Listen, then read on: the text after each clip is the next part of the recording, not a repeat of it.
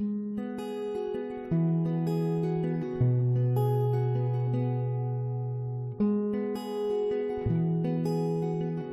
Hope Church.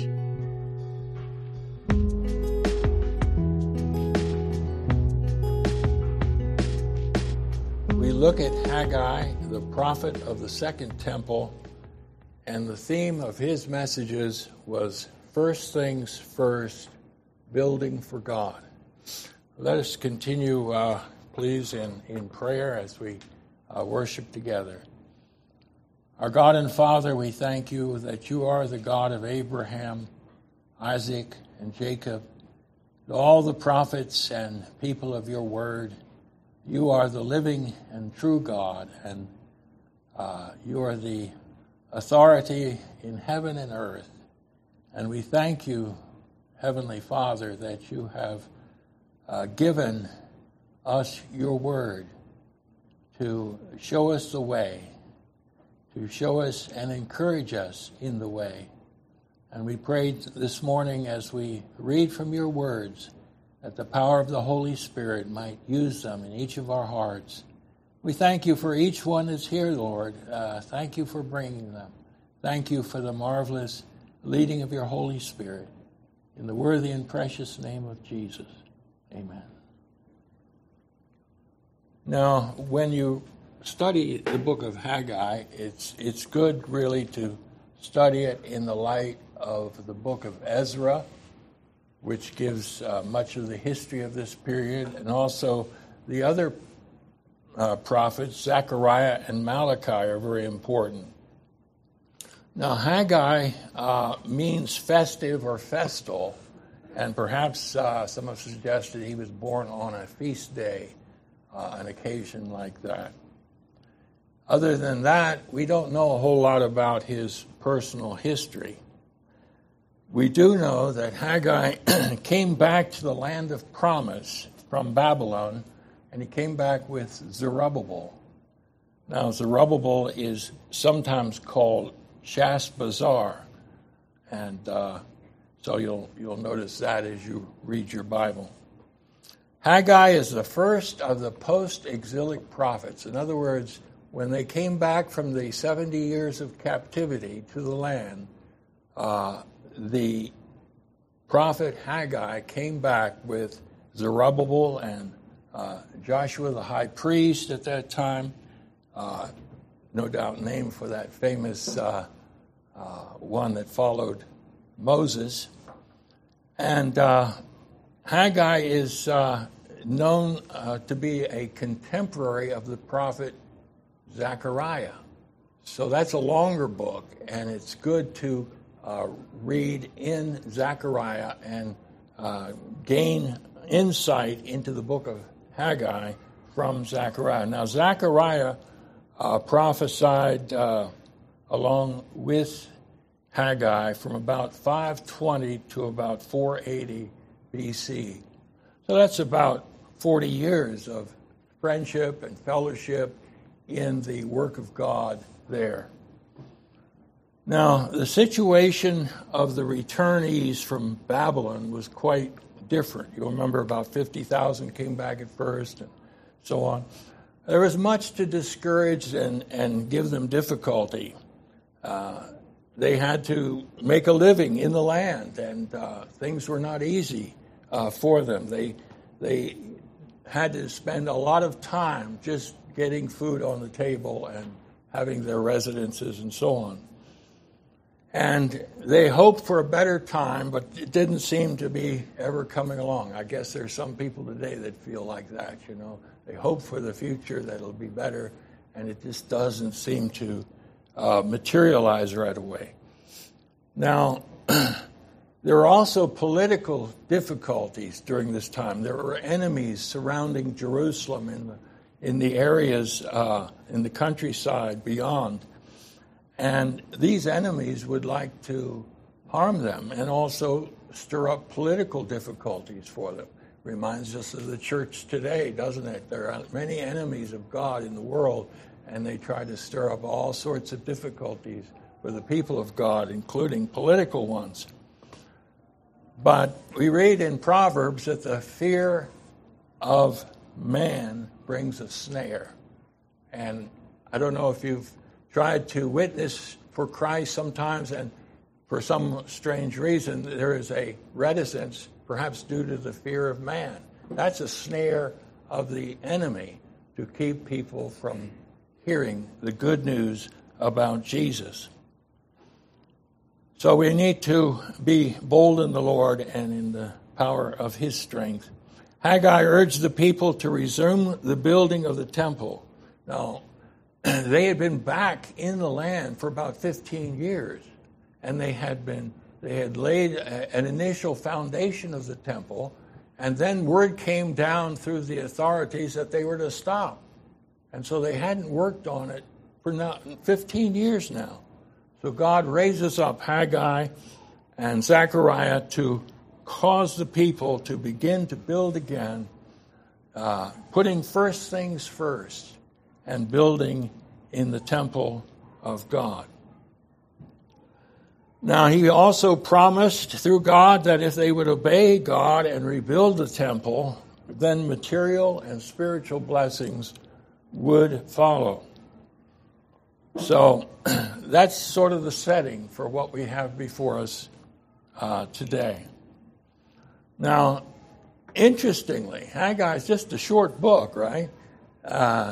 If you want to turn that, it'll be our base of operations for our study. But it's a really, really short book.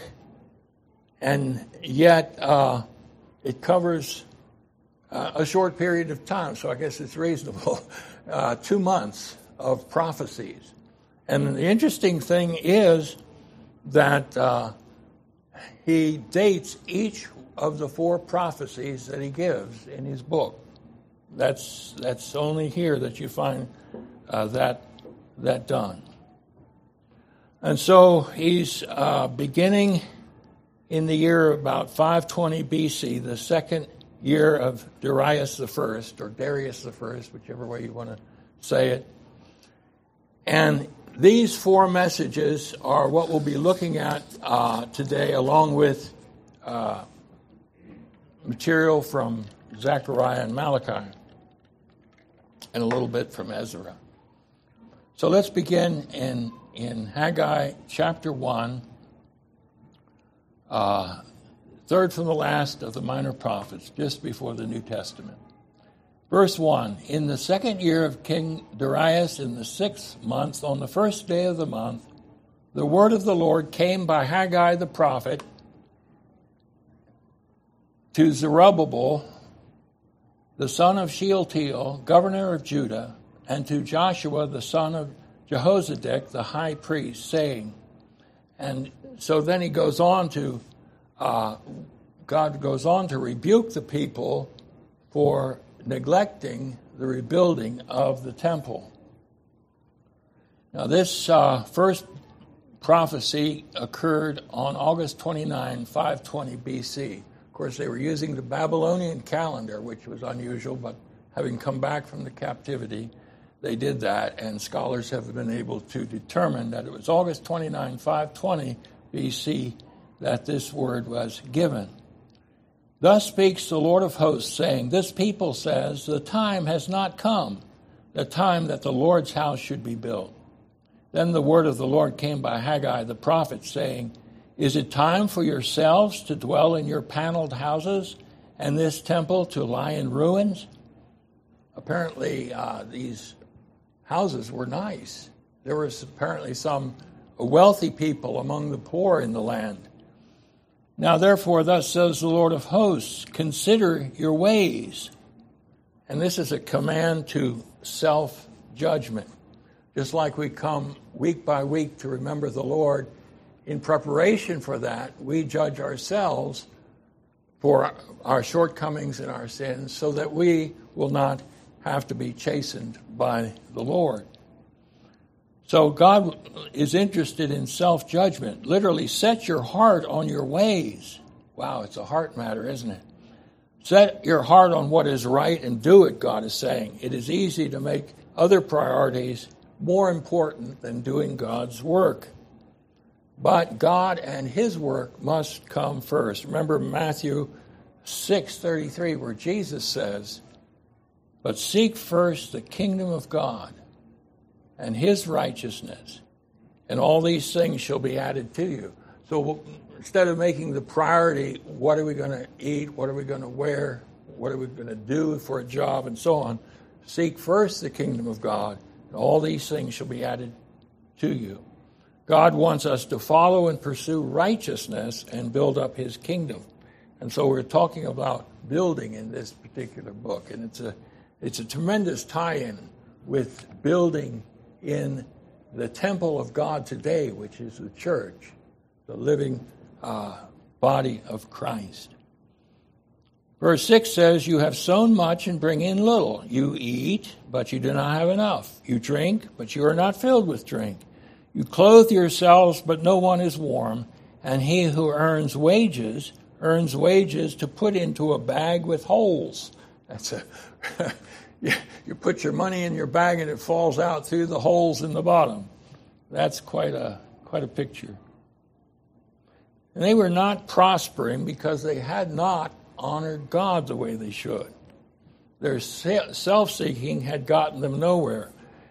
It had brought them loss instead of gain. A lot of people think, they have to rush around and do this and that, and leave, the things of God aside in order to make their mark or their income. But God says, no, put me first. And these folks, they had thought their necessities were so important, they didn't have money left over after they had spent it all on themselves. That's not good, is it? Verse 7 says, thus says the Lord of hosts, consider your ways. Again, set your heart on your ways. Verse 8, go up to the mountains and bring wood and build the temple, that I may take pleasure in it and be glorified. So the thought here in this first message is God commands his people to go and build. This is chapter 1 through 15. Build the temple. Go and build. Now, as I speak to you folks, I realize that some of you are already out there building, already working hard at constructing the projects of God and the work of God. And yet in these words we can get additional encouragement to do even more for the Lord Jesus Christ and for the temple which he is building in this age. First, notice they were to go and to collect materials, go up to the mountains, bring wood, and build the temple. Then they were commanded to build that temple. Now, in a spiritual way, followers of Jesus are also to do similar things. We ask ourselves, what sort of materials am I using in my building for God? There's a lot of difference in the type of material. And building in the Church of Jesus Christ, the temple of God of this age, requires spiritual building materials. 1 Corinthians 3, 9 through 15 mentions this. For we are God's fellow workers. You are God's field. You are God's building. According to the grace which was given to me as a wise master builder, I have laid the foundation, and another builds on it. But let each one take heed how he builds on it. So there's been a foundation that has been laid, and the superstructure on that foundation needs to conform to the quality of the foundation. Those of you who know building realize that this is an obvious fact of life. And Paul says, for no other foundation can anyone lay than that which is laid, which is Jesus Christ. Now, if anyone builds on this foundation with gold, silver, precious stones, wood, hay, straw. Each one's work will become clear. The day will declare it, because it will be revealed by fire, and the fire will test each one's work of what sort it is. If anyone's work which he has built on it endures, he will receive a reward. If anyone's work is burned, it's just wood and straw, he will suffer loss, but he himself will be saved, yet so as through fire. So we're talking about rewards and the lack of rewards here, and not one's eternal relationship with God. Quality is what is important. The wood and hay and stubble weren't too useful. They weren't quality. But the gold, silver, and precious stones were. Not only is quality important, but motivation seems to be really important in the eyes of God. What's our motivation for doing something? Is it really for God and for Jesus? Or is there some other motivation?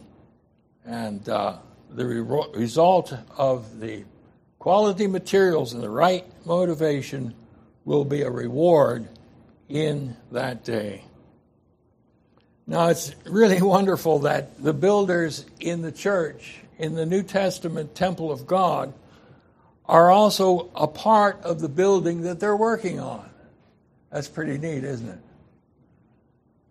Just like the elders are part of the team of gifted people that are helping the work of God, so any workman is a part of the building he is working on. Verse 19 of Ephesians 2 says, "Now therefore you are no longer strangers and foreigners, but fellow citizens with the saints and members of the household of God, having been built on the foundation of the apostles and prophets, Jesus Christ himself being the chief cornerstone, in whom the whole building being fitted together grows into a holy temple in the Lord, in whom you also are being built together for a dwelling place of God in the Spirit." So we're part of the building that we're working on. But these folks in Haggai's time were not prospering, and the Lord tells them why that's true in verse 9. "You looked for much, but indeed it came to little, and when you brought it home, it blew away." Why, says the Lord of hosts? "Because of my house that is in ruins, while every one of you runs to his own house." They built beautiful houses, but had no time or money for the house of God. They were warned against putting their possessions and their jobs ahead of God himself. "Therefore," he says in verse 10, "the heavens above you withhold the dew, and the earth withholds its fruit. For I called for a drought on the land and on the mountains, on the grain and the new wine and the oil, on whatever the ground brings forth, on man and livestock, and on all the labor of your hands." Wow, God says, I did it. I brought the drought to get your attention. Isn't it good if we're attentive to God without him having to bring a drought into our lives or something like that? This sort of situation was mentioned in the Mosaic covenant regarding disobedience, Deuteronomy 28, 23 through 24. And remember, they were under the Mosaic covenant at that time. And he says, "And your heavens which are over your head shall be bronze, and the earth which is under you shall be iron. The Lord will change the rain of your land to powder and dust. From the heaven it shall come down on you until you are destroyed." So they had done wrong, and they were being rebuked for it. Verse 12 says, "Then Zerubbabel, the son of Shealtiel, and Joshua, the son of Jehozadak, the high priest, with all the remnant of the people, obeyed the voice of the Lord their God and the words of Haggai the prophet, as the Lord their God had sent him. And the people feared the presence of the Lord. The response, they had the right response. They heard and obeyed. And that's always the first and primary step in coming to personal revival in one's life, to hear the Word of God, to obey the Word of God. They showed reverence for the Lord. Notice the people feared the presence of the Lord. They had reverence.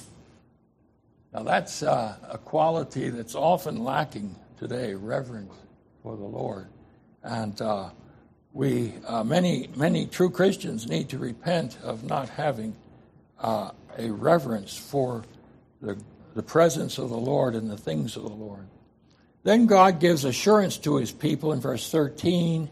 It says, then Haggai, the Lord's messenger. Now it's interesting. Only of Haggai is this phrase used. It's true of other prophets, but he's called the Lord's messenger. And he spoke the Lord's message to the people, saying, I am with you, says the Lord. Clearly, their repentance had been genuine. And because of that, the Lord grants a great blessing, his own presence. I am with you, says the Lord. The Lord's presence, of course, included his help and his protection so that they would not need to be overcome by fear, as we talked about earlier. Verse 14, the Spirit of the Lord stirred up the spirit of Zerubbabel, the son of Shealtiel, governor of Judah, and the spirit of Joshua, the son of Jehozadak, the high priest, and the spirit of all the remnant of the people. So it wasn't just the leaders that were involved. Everyone was stirred by the Spirit of God, and their spirits were in turn stirred up to do God's work. That's an important principle. Philippians 2 tells us, for it is God who works in you, both to will and to do of his good pleasure. So that's one of the great blessings of the presence of God. He stirs us up to will and to do of his good pleasure. So what can we gain from this? If God gives you some special task to do, don't be afraid to get started. And if you have a little hesitancy about it, remember, God will help you complete it. And God is going to use other people to encourage you along the way. We've just had some folks go out from here at One Hope Church and to do certain works for God. And we've been able to encourage them in what God has called them to do. And that's a great blessing for any church. And they came and worked on the house of the Lord of hosts, their God. And it gives in the 15th day, the day they started work, on the 24th day of the 6th month, in the 2nd year of King Darius. So that would be September 21, 520 BC, that they started this work. Now, the book of Ezra gives us the events from a historical perspective. In chapter 5, 1 and 2, it says, then the prophet Haggai and Zechariah the son of Iddo, prophets, prophesied to the Jews who were in Judah and Jerusalem in the name of the God of Israel who was over them. So Zerubbabel the son of Shealtiel and Joshua the son of Jehozadak rose up and began to build the house of God which is in Jerusalem. And the prophets of God were with them, helping them. So there was a collaboration among the leaders and a willingness to pitch in among the other people of the land. And they started work. Now, there had been 23 days from the first prophecy in verse 1 and 2 and so on. And now they begin work. What were they doing? Well, apparently they were planning. They were gathering those materials from the mountains that we talked about. And also, remember, it was the time of harvest, the harvest of figs and grapes and pomegranates. So they had to spend some time bringing in that harvest. Now, the second point, the second message, is that God supports his people with his own presence. We've already seen a hint of that in the previous. This is chapter 2, 1 through 9. It says in verse 1, in the 7th month, on the 21st day of the month, here again, the date of the prophecy was October 17th, 520 BC. It was the 7th day of the Feast of Tabernacles. And there was nearly a month after the people had resumed rebuilding the temple. Now, they were working kind of slow, right? But got to remember that they had to clean up from years of rubble and things that were at the site. And there were numerous festivals in the 7th month. So they got a slow start, but now God is supporting them with his own presence and giving a word of encouragement through the prophet. So the word of the Lord came by Haggai the prophet. And we're going to read just about what that word was. It says, speak now to Zerubbabel, the son of Shealtiel, governor of Judah, and to Joshua, the son of Jehozadak, the high priest, and to the remnant of the people, saying, who is left among you who saw this temple in its former glory? Now, this temple in its former glory refers back to Solomon's temple, which was pretty awesome. And it reminds us, this temple, former glory, it reminds us that from God's point of view, there's only one temple in Jerusalem. Only one. The second temple is really a phase of the first temple. And, when 500 years later, when Zerubbabel's temple was torn down by Herod, right down to the foundations and rebuilt, it was considered still by the Jews to be the second temple. It wasn't, considered a third temple or anything like that. So there's one temple of God in Jerusalem, and that will take various forms at various times of history. And God tells us that there is going to be a millennial temple as well, which will continue to be the same in the future. Now, he asks a question. God asks a question, and how do you see it now? In comparison with it, is this not in your eyes as nothing? Now, this was the kind of attitude that 14 years later the people had who laid the first foundation for this second temple, who were involved in Ezra chapter 3. The younger generation thought, hey, this is really, really great. But the older generation, those maybe 74 and above, had seen the previous temple, Solomon's temple, and they were weeping because of it, because of the contrast between the two buildings. I guess that should teach us not to be people that compare lots of things. Now, with the foundation of the temple now finished successfully, the temple itself would be completed and finished successfully. The Lord promises to complete what he has started. He that has begun a good work in you will complete it unto the day of Jesus Christ. And we read about this temple completion in Zechariah 4, 6 through 10. And I'll just read some of that. He says, this is the word of the Lord to Zerubbabel, not by might nor by power, but by my spirit, says the Lord of hosts. Who are you, O great mountain? In other words, these were mountainous obstacles that were in the way.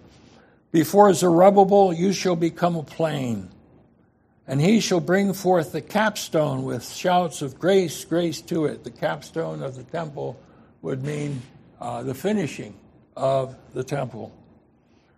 Then the word of the Lord says, the hands of Zerubbabel have laid the foundation of this temple. His hand shall also finish it.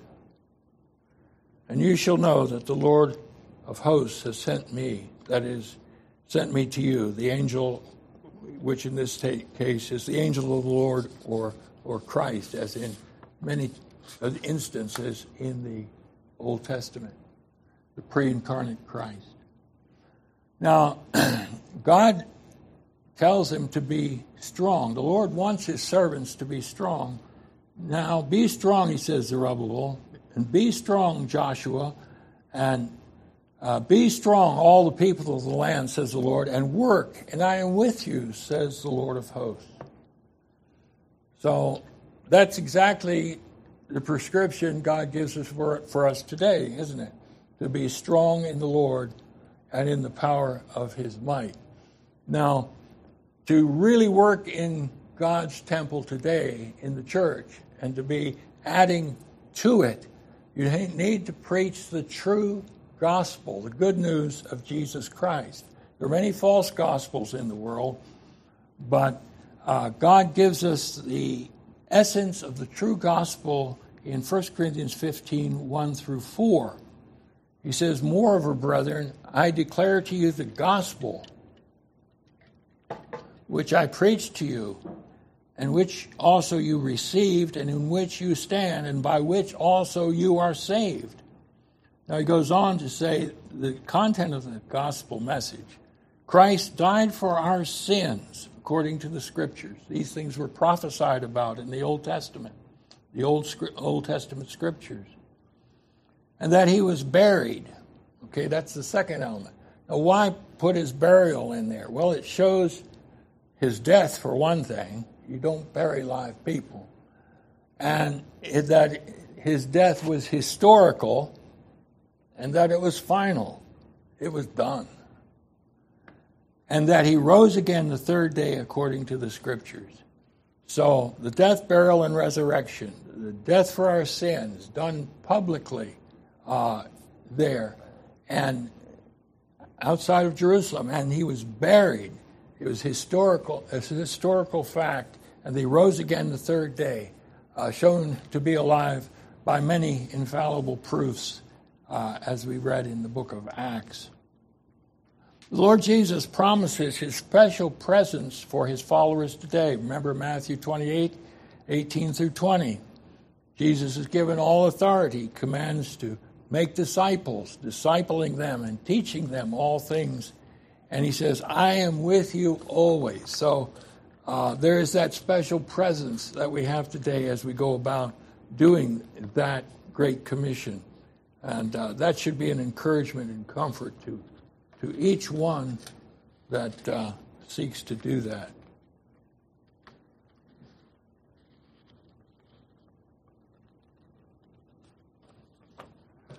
Then in chapter 2, verse 5, it says, my spirit remains among you, do not fear. Again, the presence of God is supporting them. And this is true. It says, according to the word that I covenanted with you when you came out of Egypt. So my spirit remains among you, do not fear. So the participle there indicates the Spirit was still abiding with them in spite of failures, in spite of sins, in spite of all the trouble they got into with the Lord. There was the basic fact that God was still working among those people by his Spirit. And this truth is stressed in Zechariah 4:6. This is the word of the Lord to Zerubbabel, not by might, nor by power, but by my Spirit, says the Lord of hosts. Then the Lord gives them an encouraging prophecy of the end times. You know, prophecy is very useful when you're stuck in this routine of things in this life. You can look ahead to the final victory. We know the last chapter. And God has reserved the best for the future. And, it takes faith to discern that. Faith almost equivalent to hope in this case. So looking ahead with confidence in what God has promised he will do. Now, the Jews were encouraged to continue the work on the temple by the assurance that the Lord, the God of nations, would in a certain amount of time bring his infinite power to bear in overturning the kingdoms of this world and thus preparing for the setting up of Messiah's kingdom, which would endure. So Haggai speaks of this great overturning in preparation for Messiah's kingdom. Verse 6, for thus says the Lord of hosts, once more, it is a little while. Remember, not immediate, but imminent future action here. In a little while, I will shake heaven and earth, the sea and the dry land, and I will shake all nations. Remember, the author of Hebrews in chapter 12 talks about, don't refuse him who speaks on earth, they did refuse him and Moses, and they were judged. But yet once more he says, I shake not only the earth, but also heaven. Now this once more indicates the removal of those things which are being shaken, as of things which are made, and the things which cannot be shaken may remain. Therefore, since we are receiving a kingdom which cannot be shaken, let us have grace by which we may serve God acceptably with reverence and godly fear. So after the Lord's shaking of the heavens and earth and all nations, we have this phrase, and the desire or treasure of all nations. Verse 7b says, and they shall come to the desire of all nations. What is the desire of all nations? That's an interesting phrase. Chimdath Kol Hagoim, the desire of all nations. It has really three possibilities. One is personal, that this is the one desired by all nations, the Lord Jesus Christ, who is coming again. And the word Chimdath can be translated desire or wealth. So that brings us to the next view. It's impersonal. The desirable thing or collective is the treasures, the wealth of all nations that are going to be brought to the temple. This would play out in verse 8. The silver is mine and the gold is mine, says the Lord of hosts. So that works with the plural Hebrew verb and the fact that the nations do bring their treasures to adorn the temple, as in verse 8 and also Isaiah 60 and Zechariah 14. And then there's a combination of the two, personal and impersonal. And one scholar has written, perhaps Haggai deliberately selected a term that had exactly the ambiguity he wanted in order to include both an impersonal and personal reference. So I'll let you cogitate on that, and we'll go on to the next one, which verse 7 says, and I will fill this temple with glory, says the Lord of hosts. The silver is mine and the gold is mine, says the Lord of hosts. The glory of this latter temple shall be greater than the former, says the Lord of hosts. And in this place I will give peace, says the Lord of hosts. Now again, you have a translation problem a little bit. Not a problem, but it's just a variation. The verse we read in the New King James says the glory of this latter temple. But we've already seen from verse 3 that this building is tied in with the first temple. And so the New American Standard Version says, the latter glory of this house will be greater than the former. And I think that's correct from verse 3. It's the glory that will be even greater. They were sad because the glory seemed less. But God says, I'm going to make it greater. And that's a tremendous thing. And we'll see, I think, a little bit about how God does that in the next verses. The greater glory is due, at least indirectly, to the fact that Messiah will come to his temple in the time of his first advent and his second advent. Now, both advents are found in Malachi chapter 3, verse 1 through 4. The first verse speaks of Christ's first advent, and then you have the prophecy of the two messengers, John the Baptist and Jesus the Messiah. And then chapter 3 ends with a question, remember, where is the God of judgment? The answer follows. He says, behold, I send my messenger, that's John the Baptist, and he will prepare the way before me, that is God speaking, or Jesus Christ. And the Lord whom you seek will suddenly come to his temple, even the messenger of the covenant, the Lord Jesus Christ, in whom you delight. Behold, he is coming, says the Lord of hosts. And so that certainly is a point of glory for this. And of course, Jesus came to that temple, which was refined and refurbished and built greater and bigger by Herod the Great. So-called great. He was not a great man. He was an evil man. But that's what they call him. Behold, Jesus is coming, says the Lord of hosts. Now, Malachi 4, verses 2 through 4, ultimately looks past the first advent to the second coming of Christ as the judge. It says, but who can endure the day of his coming, and who can stand when he appears? For he is like a refiner's fire and like launderer's soap. He will sit as a refiner and a purifier of silver. He will purify the sons of Levi and purge them as gold and silver, that they may offer to the Lord an offering in righteousness. So the second coming of Christ is also going to come to the temple, to the sons of Levi, to purify that they might offer a righteous offering. Zechariah 3, 8 through 10 is another great passage where Joshua is, as the high priest, and his companions are seen as a sign. It says, they are a wondrous sign. Chapter 3, verse 8. For behold, I am bringing forth my servant, the branch or shoot.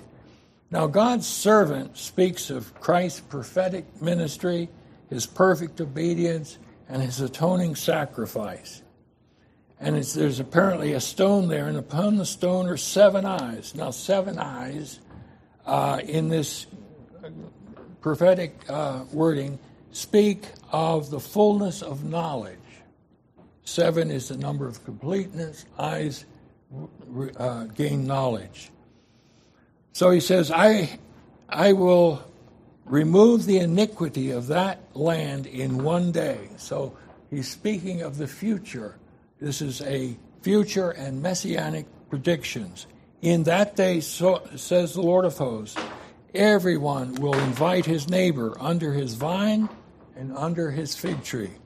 Now, these are millennial conditions of prosperity and peace where no one would bother them anymore.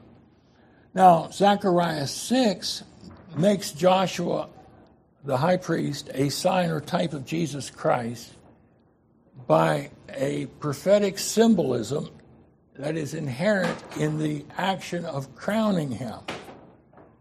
Now, I'll try to wrap it up pretty quickly here, but Zechariah 6, 9 through 14 speaks of the messianic priest king. Now, if you remember from your Bible that in the Old Testament, the kings were never to take the responsibility of the priests.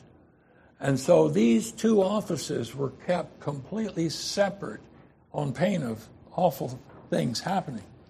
So this particular prophecy is astonishing from that background. And the word of the Lord came to me saying, receive the gift from the captives, and these men bring silver and gold.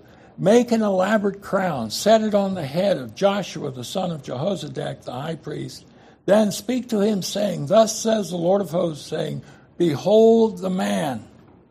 Now, remember who said that years and years later? Behold the man. Pilate said that of Jesus, didn't he, when he was coming before him for trial? Behold the man. Now, the Targum, the Jewish paraphrase of this verse, it's the Aramaic translation and paraphrase of it, says, quote, behold the man, Messiah is his name, who is to be revealed. So, tremendous messianic passage. It says, behold the man whose name is the branch. From his place he shall branch out, and he shall build the temple of the Lord. And so, with the thought here, you have a connection to the branch or shoot coming out of the Davidic ancestry of Messiah, shows his humble origin and yet at the same time his royal dignity. And in verse in Jeremiah, the 33rd chapter, it says, behold, the days are coming, says the Lord, that I will perform that good thing which I have promised to the house of Israel and to the house of Judah. In those days and at that time, I will cause to grow up to David a branch of righteousness. He shall execute judgment and righteousness in the earth. In those days, those messianic future days, Judah will be saved, and Jerusalem will dwell safely. And this is the name by which she, that is Jerusalem, will be called, the Lord our righteousness. Wow, great days are coming for Jerusalem. Can't say that today. You couldn't say that before. But after the Lord returns, there will be the Lord our righteousness in Jerusalem. Now, continuing with the Zechariah 6 passage with the crowns and all, it says, he shall build the temple of the Lord. He shall bear the glory and sit and rule on his throne. So verse 12 has said this. Now it's repeated. It's so shocking that the priest will be on his throne. So he shall be a priest on his throne, and the council of peace shall be between them both. In other words, there's no longer this barrier between priesthood and kingship, but they are united in the one, the Lord Jesus Christ, our great high priest and eternal king. Then the Lord promises his own special blessing. We'll have to go through rather quickly. Do we have a few more minutes? Okay. So undoubtedly, the greater glory which Haggai looked forward to included the millennial temple, as in Ezekiel 40 through 48, and Messiah's reign as a priest upon his throne.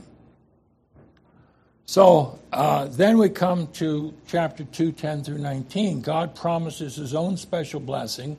And again, the date of the prophecy is mentioned, this third message. On the 24th day of the 9th month in the 2nd year of Darius. The date of the prophecy would be December 18, 520 BC, 2 months after the previous message.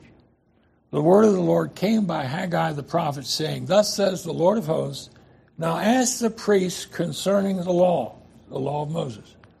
Two distinct questions are asked about the law.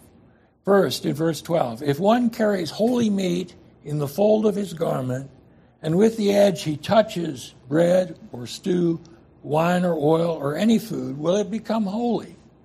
Then the priest answered and said, no. So it's a matter of cause and effect here. It will not become holy. And Haggai said, if one who is unclean because of a dead body touches any of these, will he be unclean? Will it be unclean? So the priest answered and said, it shall be unclean. Again, it's a matter of cause and effect. The one did not have the cause effect. This one does in a negative way. Now, what's he saying here? It could be illustrated by a man who has a sick child. A healthy man has a sick child. He can't communicate his health to his sick child. But on the other hand, the sick child may communicate his disease to his parent. So that's the thought. You can transmit the sickness by touch, but you can't transmit holiness. The application follows, verse 14. Then Haggai answered and said, so is this people, and so is this nation before me, says the Lord. So is every work of their hands. They were diseased spiritually. They were polluted. So every work of their hands and what they offer is unclean. Whatever they touched was unclean. So in disobedience, even their sacrifices were profane, unacceptable to God. Now, isn't this the case with many a person who thinks that they are doing something for God, and they don't even know the Lord. They don't even have the spiritual reality of Christ in their hearts. And so whatever they do is not acceptable. But it's also an exhortation to us that our lives be clean and pure and holy as we do the holy things of God, that they would be acceptable to the Lord. Zechariah 3 speaks of the cleansing and reinstatement of the priesthood. So we come from this place of being unacceptable to being acceptable. Now we're going to see that Joshua is here in an official and representative position. We find that because it's not just personal. The emphasis is on his being high priest, and the rebuke that's given to Satan is not just something that concerns Joshua as a person. And the cleansing of Joshua the high priest prefigures the removal of the iniquity of the land. So this is a representative kind of thing. If Joshua is cleared, the nation is cleared. If Joshua is rejected, the nation is rejected from priestly service. So the Lord himself introduces the vision, and the high priest is standing before the angel of the Lord, kind of in a priestly service kind of thing, and is also the situation of a courtroom. So in chapter 3 of Zechariah we read, Then he showed me Joshua the high priest standing before the angel of the Lord, and Satan standing at his right hand to oppose him.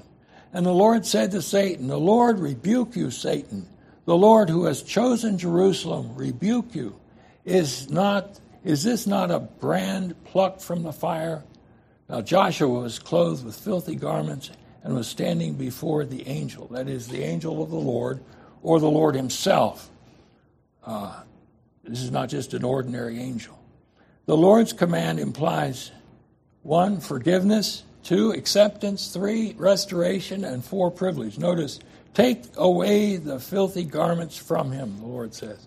See, I've removed your iniquity from you and will clothe you with rich robes. Now, isn't that a wonderful thought when you think about getting saved and your iniquity taken away in a moment and being clothed with the clothes of righteousness of Jesus Christ? Wow, it just reminds me of that. But, this is, of course, a little different topic. Let them put a clean turban on his head. And the angel of the Lord stood by, and he was admonished and so on. And so there is the cleansing of not only Joshua the high priest, but the land and the people. And now carefully consider from this day forward. Set your heart on it, he says again. From before the stone was laid upon stone in the temple of the Lord, since those days when one came to a heap of 20 ephahs, there were but 10. And when he came to the vine fat to draw out 50 baths, there were but 20. In other words, the days before, the grain had decreased by 50%. The grape harvest had decreased by 60%. But he says, I struck you with blight or blasting wind, mildew and hail and all the labors of your hands. Yet you did not turn to me. Again, God was trying to get their attention. So much better to listen ahead. Consider now from this day forward, from the 24th day of the 9th month, from the day that the foundation of the Lord's temple was laid, consider it.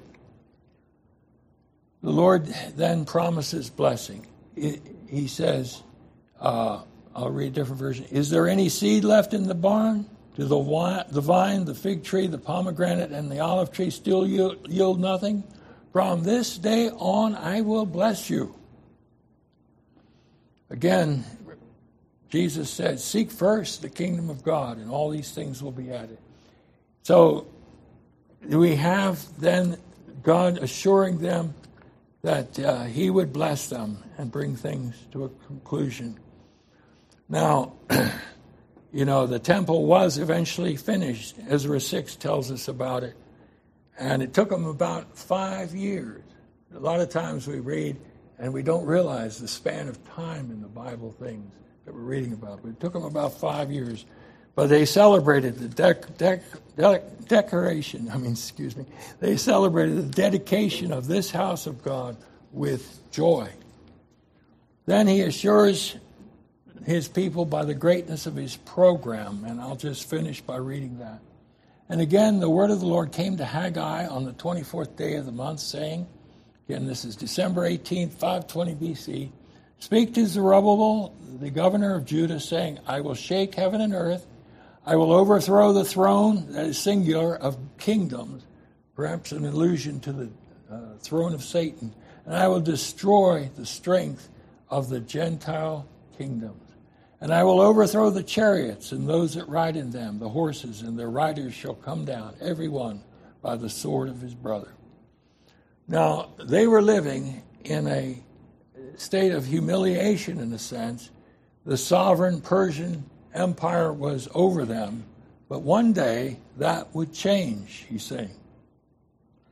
And so the Lord makes that promise to Zerubbabel that he'd be with him and things would become complete, but an even greater promise for the future of his people. In that day, it says in verse 23, that's the future messianic time, says the Lord of hosts, I will take you, Zerubbabel, my servant, the son of Shealtiel, says the Lord, and I will make you like a signet ring, for I have chosen you, says the Lord of hosts. Now, a signet ring is a seal of royal authority or personal ownership. And so the last verse of Haggai, we see Zerubbabel. Zerubbabel was a representative of the Davidic line. His name is found in the genealogy of Christ in Matthew and Luke. And Jesus Christ, then, is the son of David, but also the son of Zerubbabel. And what we have here is the glorious future of the Davidic throne being implied, as it says in Luke chapter 1, 32 and 33. And Zerubbabel is here a type and prophecy of the Lord Jesus Christ, who will reign. So, Haggai's last words are the Lord of hosts, and it will take the great and almighty power of the Lord of hosts to fulfill every one of these promises and prophecies. Today, our Lord Jesus Christ is building his church among all nations, and we have a part in that building project. In a coming day, Jesus Christ will establish his millennial kingdom among all nations. So we're right now planning the church among all nations. One day he's going to come back and rule over all nations.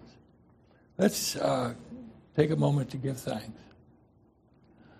Our Father, we pause to thank you for the greatness of your glory. And we thank you for the Lord Jesus Christ, who is the brightness of your glory and the express image of your nature, who upholds all things by the word of his power, and who, after he had paid for our sins, sat down on the right hand of the Majesty on high. We thank you that we can celebrate that today and look forward to a coming day when he will return to earth to set up his kingdom. Thank you that we are part of that kingdom today as we have come in through the door of faith and believed on the Lord Jesus Christ as our personal Savior. We thank you for this simple feast of fellowship, the breaking of the bread and the drinking of the cup. Thank you that Jesus instituted this to remind us of himself and of his great work for us and of the great blessings and future that we have in the Lord Jesus Christ. Thank you in his worthy and precious name.